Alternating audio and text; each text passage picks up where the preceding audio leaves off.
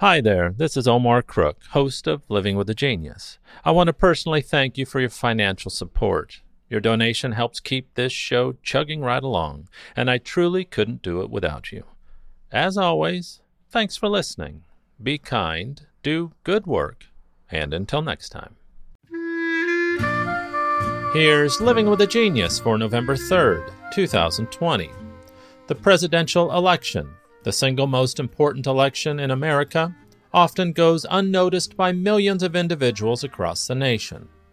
Despite its significance, over 39% of the 255 million eligible voters, almost 100 million people, over 15 million of which were 18 to 24, failed to cast their vote in the 2016 election. For every presidential election, millions of high school students and other adults choose not to vote. By doing so, they defeat the purpose of democracy and forfeit their right to vote for their next commander-in-chief. Ideally, every eligible citizen would vote to democratically elect future officials. But many people opt out of voting and never give thought to such monumental decisions. As a democratic republic, the United States gives its people the power to elect officials who will go on to decide the future of the nation. This right comes at the very heavy cost of war, and even today several other countries offer their citizens no such democratic process. America gives its people certain rights, and its people, all of them, even high school students, should utilize these rights to their fullest extent. Voting is the essence of democracy and its most crucial right.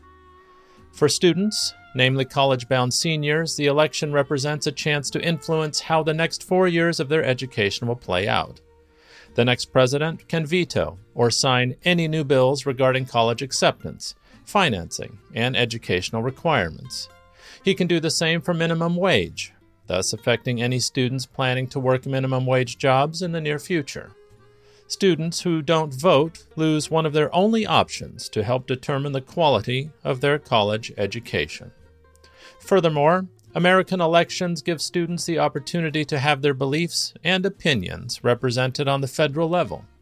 Though people often claim their votes don't matter because of the large number of other voters, 100 million people could easily tip the balance in favor of one candidate or another. While the government does not require its citizens or its students to vote, people should recognize the weight of their decision to not vote. Especially during the presidential elections, all eligible individuals should exercise their right to vote for the next president, as the head executive of the country will be the single most powerful American for the next 4 years, something no one should take lightly. So if you care about your student loans and the very concept of tuition itself, you have to vote.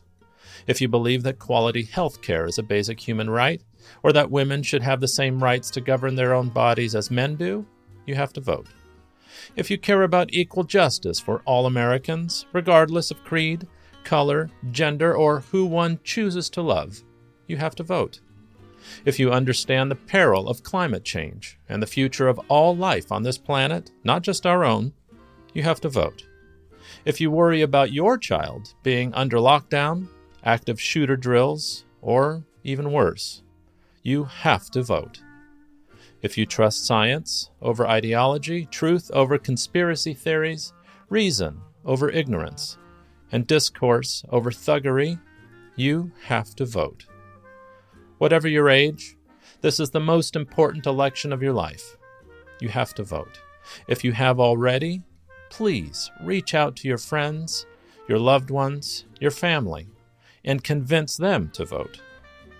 In the immortal words of Thomas Jefferson, we in America do not have government by the majority.